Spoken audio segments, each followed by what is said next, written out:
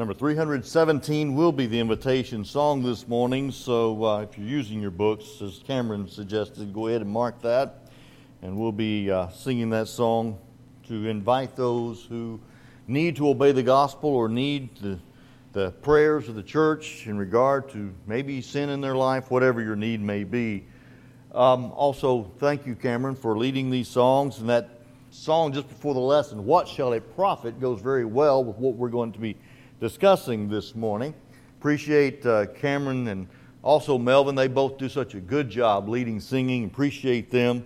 Appreciate the prayer this morning led by Brother Thrower. And hopefully all of us are here this morning for the purpose of worshiping and serving the Lord with genuine, sincere desire to be pleasing in His sight. And if that's the case, then I do believe we will all leave here better equipped, better focused on our service to the Lord. This morning's lesson is going to be, I've titled it, All Hat, No Cattle. Grant Neal probably knows, he's from Texas, see? He probably knows what that means. All hat, no cattle. Hypocrisy is a problem. And this, of course, applies to other areas of life. You know, we live in a culture where it seems like appearance is everything. There are people who live their lives, who focus so much on how they look, that they spend thousands and thousands and thousands of dollars on cosmetic surgery. They spend thousands of dollars on clothing. I mentioned a couple of weeks ago, we were watching Live PD. This fella gets pulled over. He's got a bunch of shoe boxes in his trunk, and he's got a shoe box full of $30,000. And the officer asked him, "What are you doing with so much money?" He said, "I sell shoes." $30,000 for shoes? Well, he said, "I just sold a pair for $10,000 to some kid." $10,000 for a pair of shoes? Style over substance. We put so much emphasis on things, on stuff. And we need to understand that style is actually worthless in the end of things. Now there is, some things we need to think about regarding style. What am I saying and what am I not saying? First of all, understand something, please.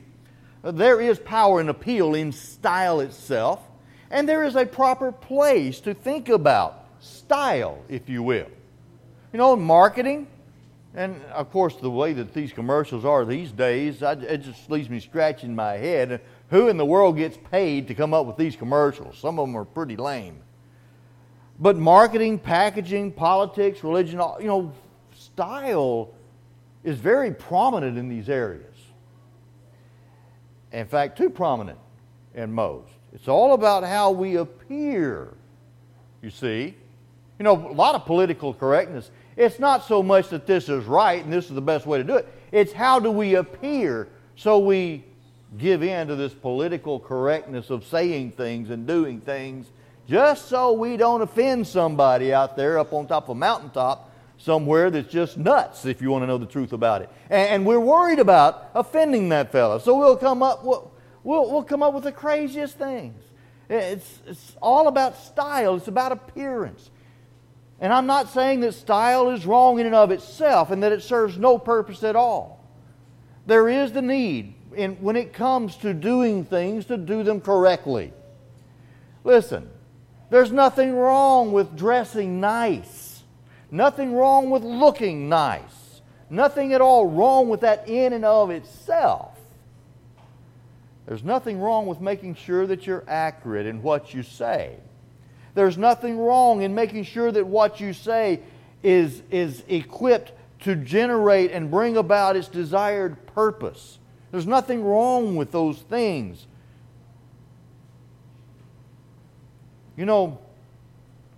Style, when you put with substance, becomes even more powerful, very powerful.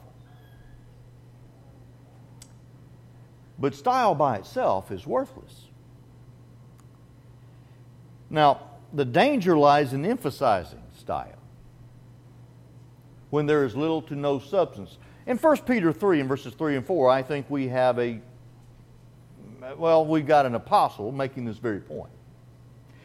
The Apostle Peter points out it's not in your clothing, your hair, it's not in your jewelry, but it's the hidden person of the heart that's important. A meek and quiet spirit is what is important. And I'll just say, being godly is what's important. It's not how you look.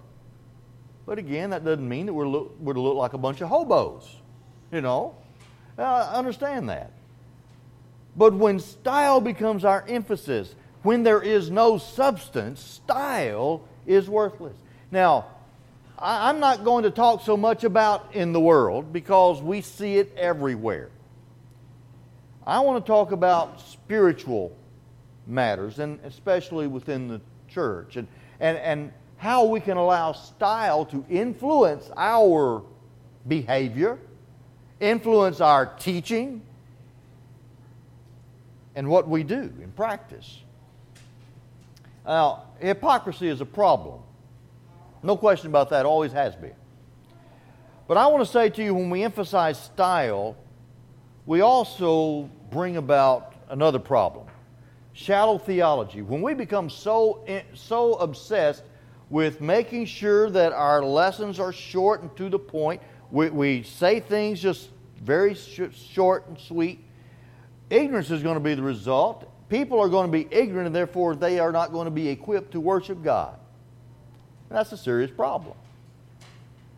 We do see that in education, by the way, and just use this as an illustration. Over the last 30 years, education has been so dumbed down. And children are not being taught. Now, they're being taught some things, but they're not being taught the most important things.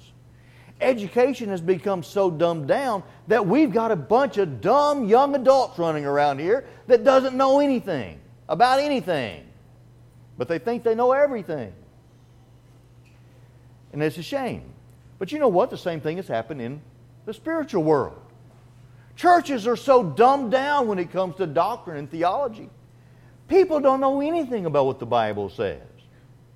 In Colossians chapter 2, beginning in verse 11, we're going to use this as our text this morning. In verse 11, Paul writes, "In him you also were circumcised with a circumcision made without hands by putting off the body of the sins of the flesh, by the circumcision of Christ, buried with him in baptism, in which you also were raised with him through faith in the working of God, who raised him from the dead. And you being dead in your trespasses and the uncircumcision of your flesh, he has made alive together with him, having forgiven you all trespasses, having wiped away the handwriting of requirements that was against us, which was contrary to us, and he has taken it out of the way, having nailed it to the cross." First of all, I want to point out to you substantively, those who are in Christ have all they really actually need. And those in Christ, those who've been baptized into Christ, having our sins forgiven, being in a right relationship with God, that's the most important thing substantively you can find in your life. Nothing else is going to top that one. If you are a child of God by faith in Christ Jesus, having been baptized into Christ and having put on Christ, I want to say to you, you have reached the top of the pinnacle as far as what is important in life. Now, you continue to try to serve and grow and be the Christian that God wants you to be. But when you become a child of God by faith, that is the most important thing and should be the most important thing to you, and that is substantive.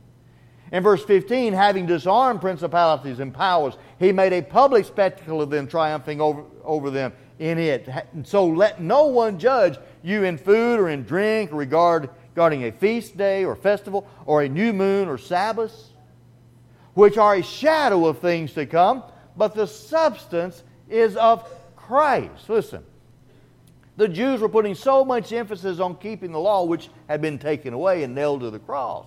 But they were still trying to emphasize those things. Now, Paul, in the context, is primarily dealing with that issue. And he points out that these things are not substantive any longer.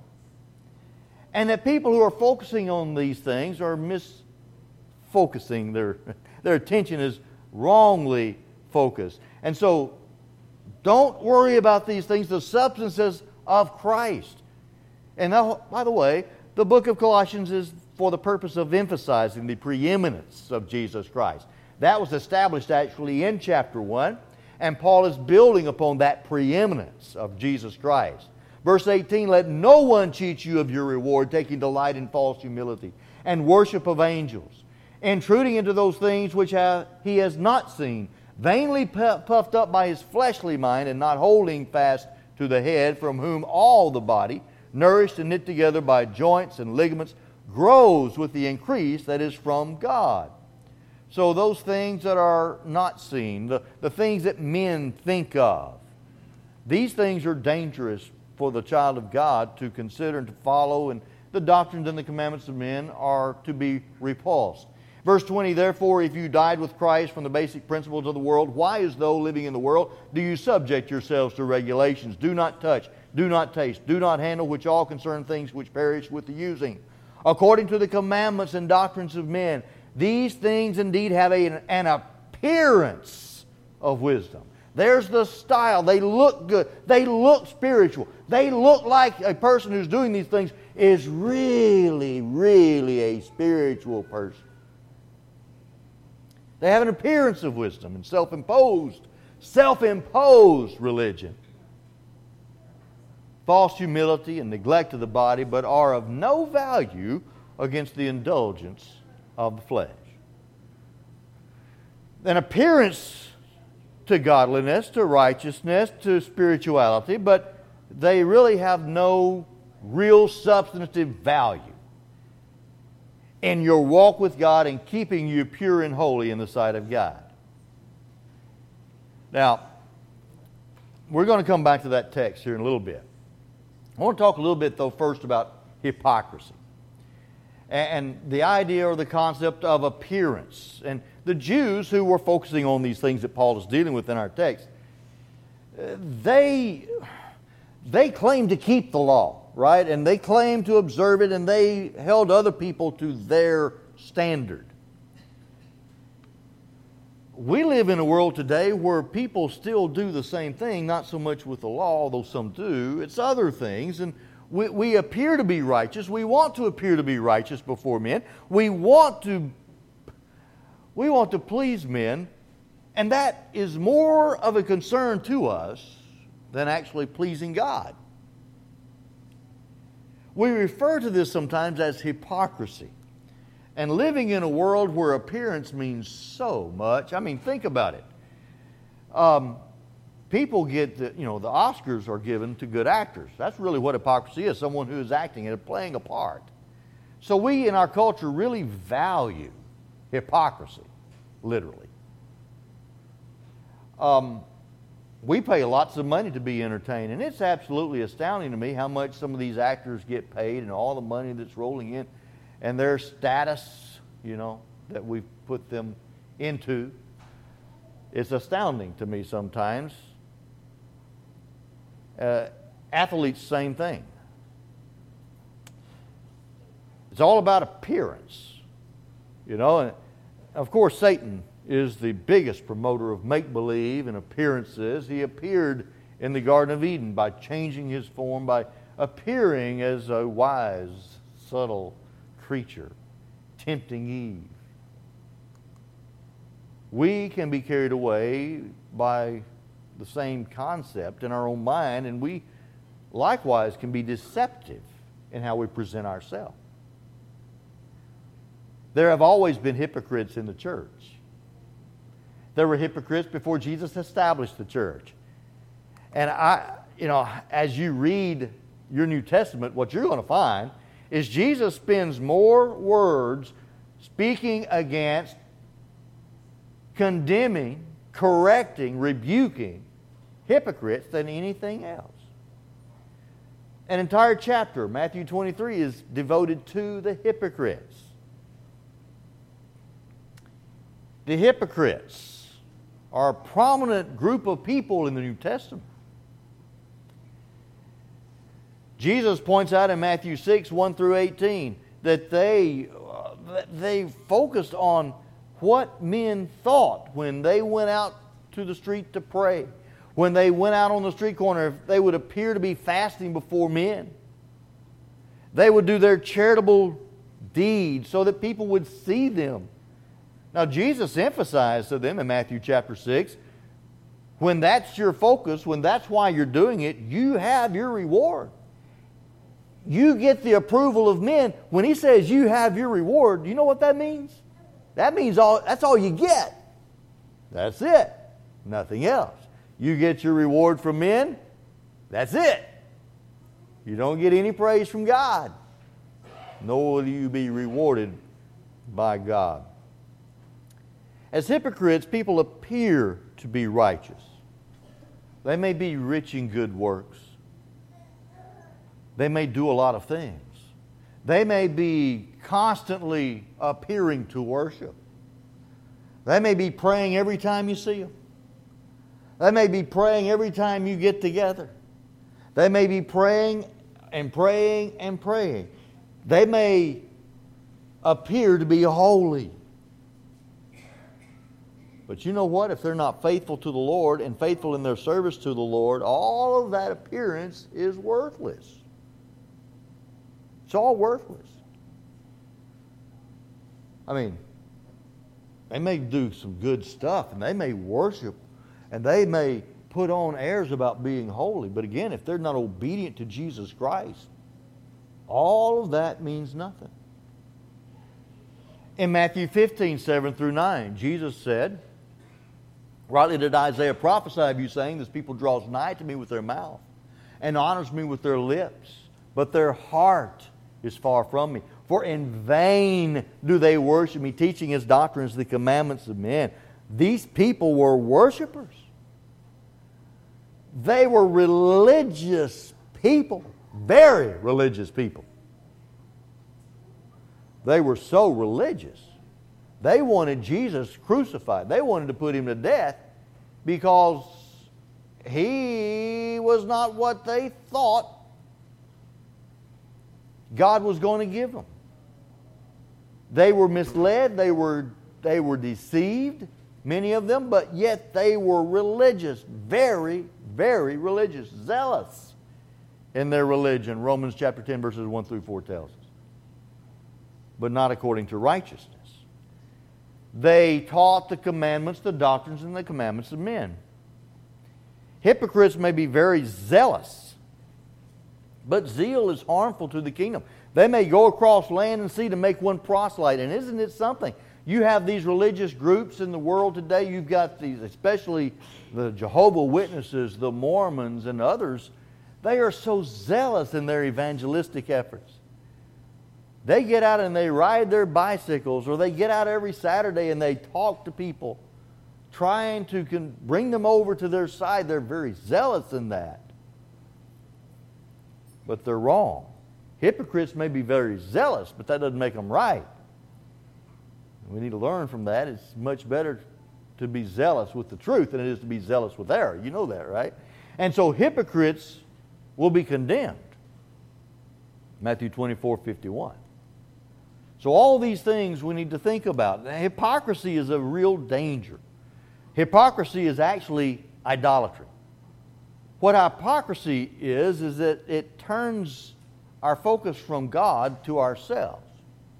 It's about pleasing men. And so we have loved the praises of men more than the praises of God, to the point that has become our idol. Style over substance. Deception. And yes, even harmful to others. In Galatians 2:11 through 14, the Apostle Peter played the hypocrite. And others were led away with his dissimulation, as Paul says. And it's harmful. And it condemns. So the worthlessness of hypocrisy, style over substance. Let us never be guilty of being hypocrites. Good deeds and habitual worship cannot substitute for genuine conversion, for genuine faithfulness and loyalty to God. Good deeds and habitual worship is not going to take the place of what is in the heart. If what is in the heart is corrupt, it doesn't matter how clean the outside of the cup is. It doesn't make any difference. hypocrisy needs to be confronted. When people are hypocritical, they need to be called out on it. That's what Paul did in Galatians 2 with Peter. He called him out. He withstood him to his face. Hypocrisy needs to be admitted. We need to recognize our sins. We need to confess our sins, including the sin of hypocrisy. And we need to repent of it. So, okay, if you're talking about style without substance, hypocrisy is the first and foremost thing that would come to mind for many of us, because throughout the New Testament, hypocrisy is mentioned. Style without substance. They look holy, but inwardly they are ravening wolves. Okay? Now, let's apply this to some other things. Style without substance. We see a lot of emphasis today in the religious spiritual world, so-called spiritual world, on how people worship and how things are to be done that will generate church growth. How we can reach out to the masses and generate enthusiasm for the Lord. And many of the things that people come up with to accomplish their agenda, their goal, by the way, which some of that is really worthy of our effort. We need to get the gospel to the masses. We need to be busy preaching the truth. We need to present the gospel in appealing ways. Absolutely. But the problem is the approach that the world and carnal churches are taking. Modern churches and contemporary churches. The route that they're taking does not bring about substantive conversions, but simply entertained and spiritually dead and carnally alive adherents. It brings people to simply fulfill or satisfy their fleshly desires instead of true, genuine spirituality. In Hosea 4 and verse 6, the prophet says, "My people are destroyed for lack of knowledge. Because you have rejected knowledge, I also will reject you from being priests for me. Because you have forgotten the law of your God, I also will forget your children." Listen, one of the many things that people do today who want to grow their church, the first thing they do is get rid of all this doctrinal stuff. Get rid of all this preaching of the Bible stuff. And they just want to make you feel good about being there. We want you to be happy and successful in your life. So we're going to give you some pointers on how to go out into the business world and make money. We're going to make sure that you're equipped to build your relationships with people. And we're going to help you to be the best you that you want to be. What we're going to do. And so in order to do that, though, we've got to throw the Bible out the window. Or at least minimize it. Just reference a scripture here or there. Right? Hebrews 2 and verse 1, the Hebrew writer says, "Therefore we must give the more earnest heed to the things we have heard, lest we drift away." In the religious world today, people are not giving more earnest heed to what God has said. They actually want to extricate themselves. They want to get away from what God has said, and they want to do their own thing. Read an article last week from actually, I got it through Twitter. There are several religious leaders and stuff that I follow on Twitter. And this was actually from C.S. Lewis Foundation. Most of you know who C.S. Lewis is. This was from the C.S. Lewis Foundation. And the article was 5 reasons why the Christian church is becoming accepting of homosexuality and the gay lifestyle. 5 reasons. Now, this article was written in defense of accepting homosexuality and the gay lifestyle. And you know what? The number one reason that the author gave was because of modern scholarship explains some of the passages in the Bible that speak on homosexuality, and they put them in their historical and contextual setting in such a way that now we've been liberated from that restrictive, old way of thinking about sex and marriage. And now we've been brought over to this modern age of scholarship where we are finding out that really doesn't matter anymore. That the old covenant truly was just the old covenant, and that was archaic. And it's true that we're not under the old covenant. But the reality is there are things stated in the old covenant that we are to listen to. And when you get into the new covenant in the writing of the Apostle Paul, when he condemns homosexuality in Romans 1 and 1 Corinthians 6 and verse 9, understand Paul's really not talking about monogamous homosexual relationships. He's talking about the profligate, multiple sexual partners that people in the Roman Empire would have. Blah, blah, blah. And really what you get is just a throwing away of the Bible so that we can accept what we want to do. Instead of giving a more earnest heed to the things that God has said, we disassociate ourselves from that so that we can do what we want to do.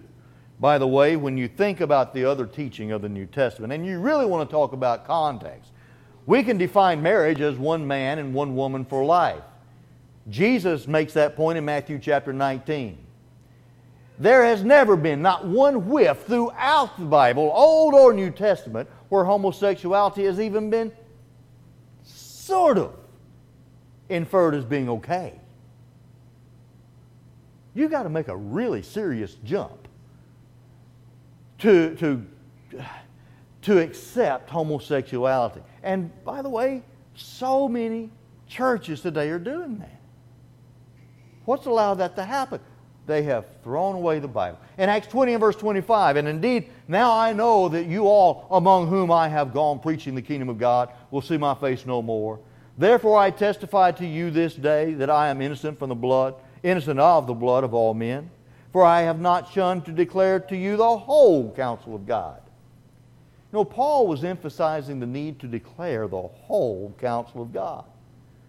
And what we have today is just the opposite of that. We just want a little bit of this and a little bit of that. That's all we want. And if it's going to disagree with what I want, then I don't want it. And so 2 Corinthians 11 verses 3 and 4, but I fear lest somehow as the serpent deceived Eve by his craftiness, so your minds may be corrupted from the simplicity, that sincerity, by the way, that is in Christ. And if he who comes preaches another Jesus whom we have not preached, or if you received a different spirit which you have not received, or a different gospel from which you have not accepted, you may well put up with it. Paul was worried about these brethren in Corinth because they were carnal in their thinking, and he's afraid because of their lack of spiritual maturity that they would accept a false gospel, a false Christ. And you know what, my friend, today we have the dumbing down of spirituality in this country and throughout the world. No wonder there are so many crazy things that are believed and accepted. It's unreal what people believe. But this is all made possible because of the ignorance that they have regarding what the Scripture says. In 2 Peter 3:15 through 18, Peter talks about some of the things that Paul wrote, how that some of those things are hard to understand, and which those who are untaught and unstable, they twist the Scriptures to their own destruction. By the way, when you twist the Scripture to get homosexuality being okay, you twist the Scripture that, Peter says, to their own destruction. That's exactly what people are doing. And it's not just that subject, it's a lot of other things too. You therefore, beloved, since you know this beforehand. That's an important point. We need to know what God's Word says beforehand. We need to know what God's Word says about alcohol and drug abuse before we're tempted to engage in alcohol and drug abuse. We need to know those things beforehand. We need to know God's teaching on marriage, divorce, and remarriage before we get married, before we enter into that. We need to know what God says first. That's very important. Because if you don't know what God says, what's going to keep you from getting yourself in all kinds of messes in your life? that you really have a hard time getting out of, if you ever do. So it's important to know these things beforehand. Beware lest you also fall from your own steadfastness, being led away with the error of the wicked, but grow in grace and knowledge of our Lord and Savior Jesus Christ. To Him be glory both now and forever. Amen. There is a good reason why so many people are churchgoers, by the way. I'm not just talking about atheists out here. I'm talking about church-going people. I'm talking about the churched. And, well, there are also those who are the unchurched, but they think they're still Christians and spiritual. But just because people go to church certainly does not mean that they know what God says about a lot of things. In fact, I'll submit to you that many people who go to church on a regular basis are in ways more ignorant of what the Bible actually says than a lot of people who don't go to church and never have gone to church at all. You know why I say that? Because they've been taught false teaching about what the Bible says. They have had this drilled in their mind so much that they are deceived and they think that the Bible says something that it doesn't say. And when you try to show them that the Bible doesn't say what they believe it says, they get all puffy and mad about it, and they just can't. They cannot open their mind to what the truth says. They are actually inoculated to the truth because of the false doctrine that has been put in their heads. But there is a good reason so many churchgoers are ignorant of God and what He says. Teaching what the Bible says, teaching the Bible at all, is not something that is done typically in public anymore in churches. You can go to the Agape Church over here, and you can go to their little quick 5-minute service, or you can go to their more extended service where you're going to get a little talk. Or you can go to one of these other community, ecumenical, evangelical churches, and very, very few of them actually do any type of expository public teaching, explaining. Now some do. I'm not saying all. I'm saying most. Most of them, like Rich actually and some of these other guys, it's all about saying things that people want to hear and not saying anything that they do not want to hear. And the Bible is something they know that the people do not want to hear, so they do not teach it. Therefore, they have relegated their sermons, their messages to being more, motivational. And we need to be able to influence these people by actually not telling them this is what the Bible says, but trying to influence them into accepting this principle that is biblical, even though the Word of God has been pushed away. It's all about style points. No more bold proclamation of the convicting Word of God.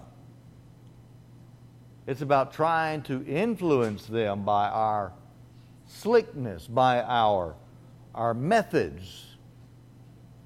Theology is formed from a few verses taken out of context and condensed or condensed, incomplete, inaccurate cliches and memes. Now, I'm not saying that cliches in and of themselves are wrong or bad. You've heard me say this a lot, and it's because it's true.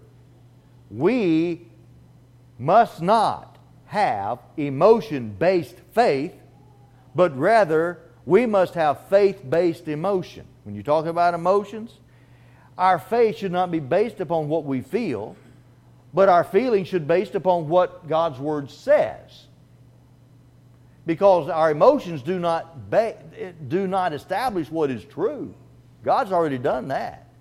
And regardless of what I feel about it, it's still going to be true. So anyway, we need to have faith-based emotion, not emotion-based faith. That's kind of a cliche. But here are some that are so often out there that everybody knows them. Salvation is by grace alone, by faith alone, and through Christ alone. 3 alones. But they hear that all the time. Now, there's a reason why that's said. Because that has absolutely nothing to do with you, is the point. Someone else will say, see, we are not saved by works. And it's true. You know what? The Bible says we are not saved by works. You know what? It's also true that we are saved by grace. It is true that we're saved by faith. It is true that we are only saved by faith in Jesus Christ, but not by faith alone. And it is true we're not saved by our works in the sense that we earn or we deserve or we merit salvation. We need to define our terms.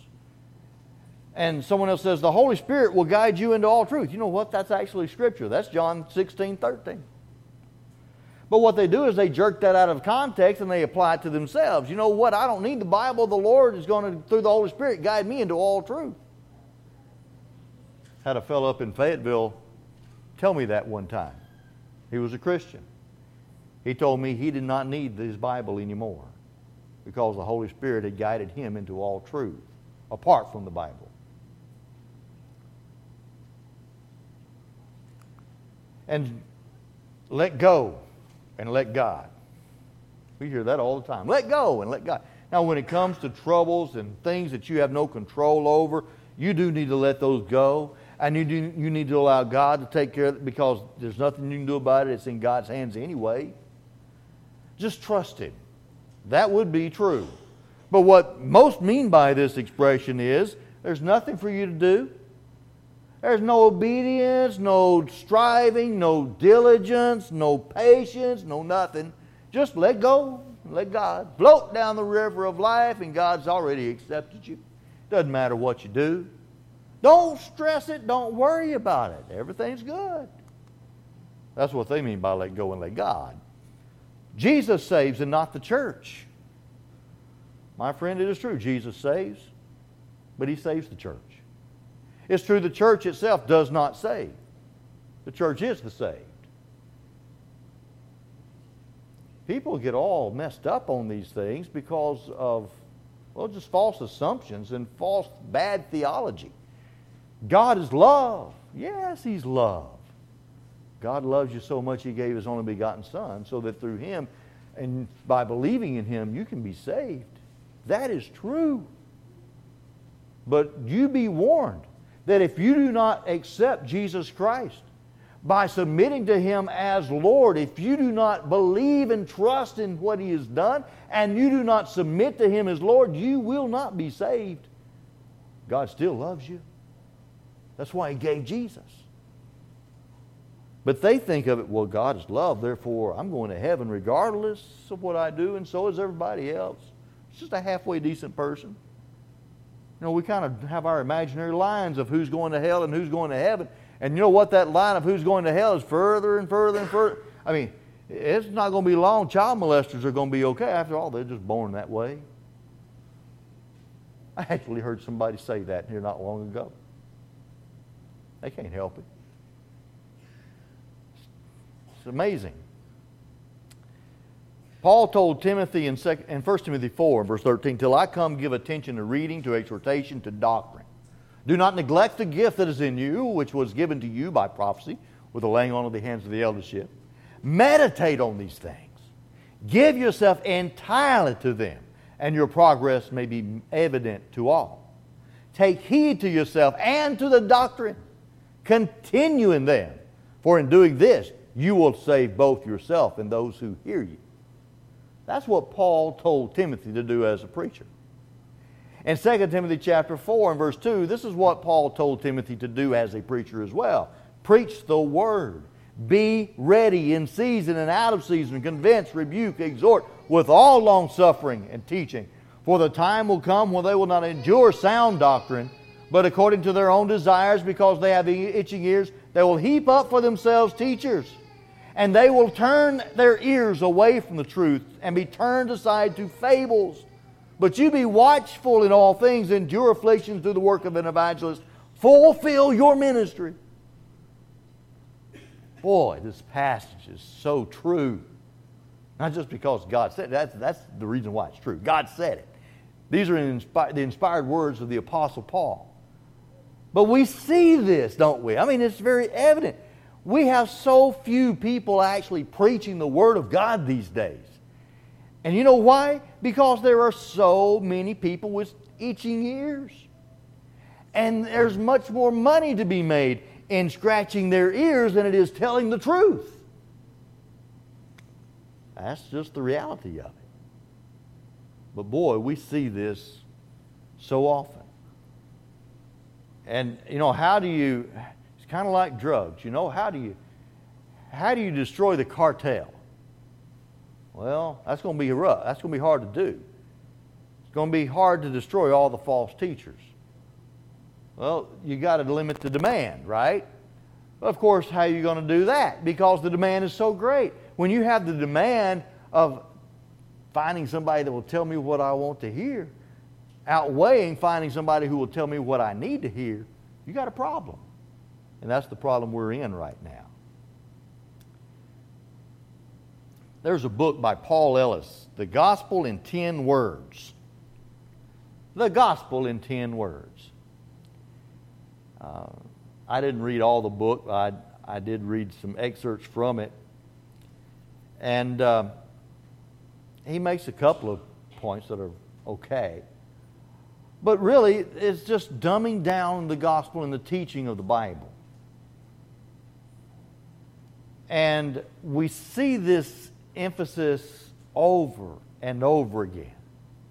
Let's not talk about doctrinal issues. Let's just talk about Jesus Christ being the Son of God, and that's all you need to know. He died for your sins. He was raised from the dead. That's all you need to know. What did Jesus say about that? Oh, it doesn't matter. What did Jesus say about that? Oh, it doesn't matter. What does Jesus want me to do? How does He want me to live? Oh, that really doesn't matter either. Just believe that Jesus is the Son of God, that He died for your sins, He was raised the third day. That's it. You get off into something else and you're going to get in trouble. You're going to offend somebody.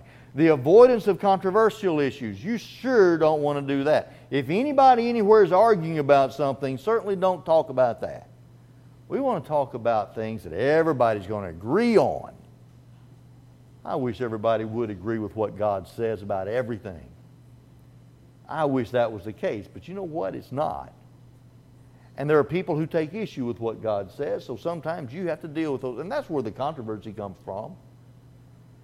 The overemphasis on immediate relevance. Now, there's nothing wrong with relevance, but listen, sometimes we simply need to know things before they become relevant. We need to understand what the Bible says about things before they become a problem. The avoidance of expository preaching. The Bible itself is not being preached. It's not being taught by and large. So keep it short and sweet. And I understand the need for respecting time.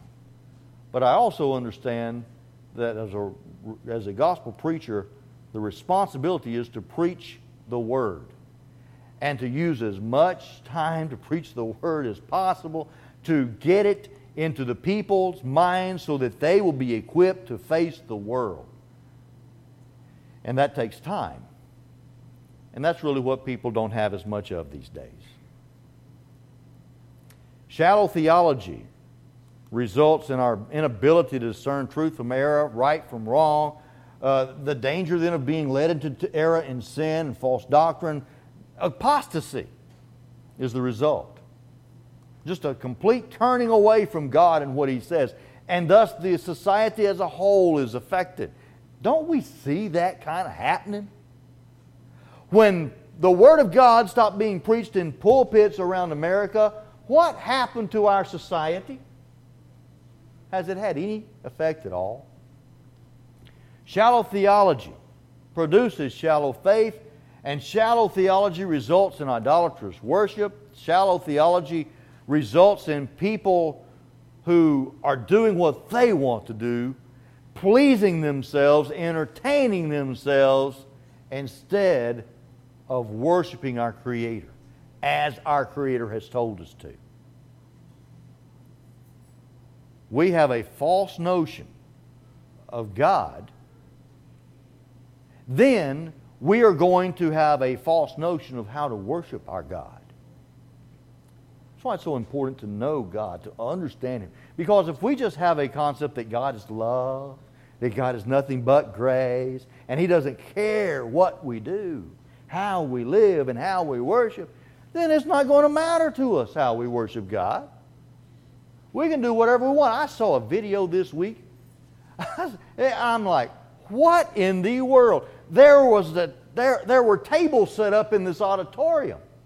And there were people dressed up kind of like clowns, but they were up there, and they called it dance worship something, something, another.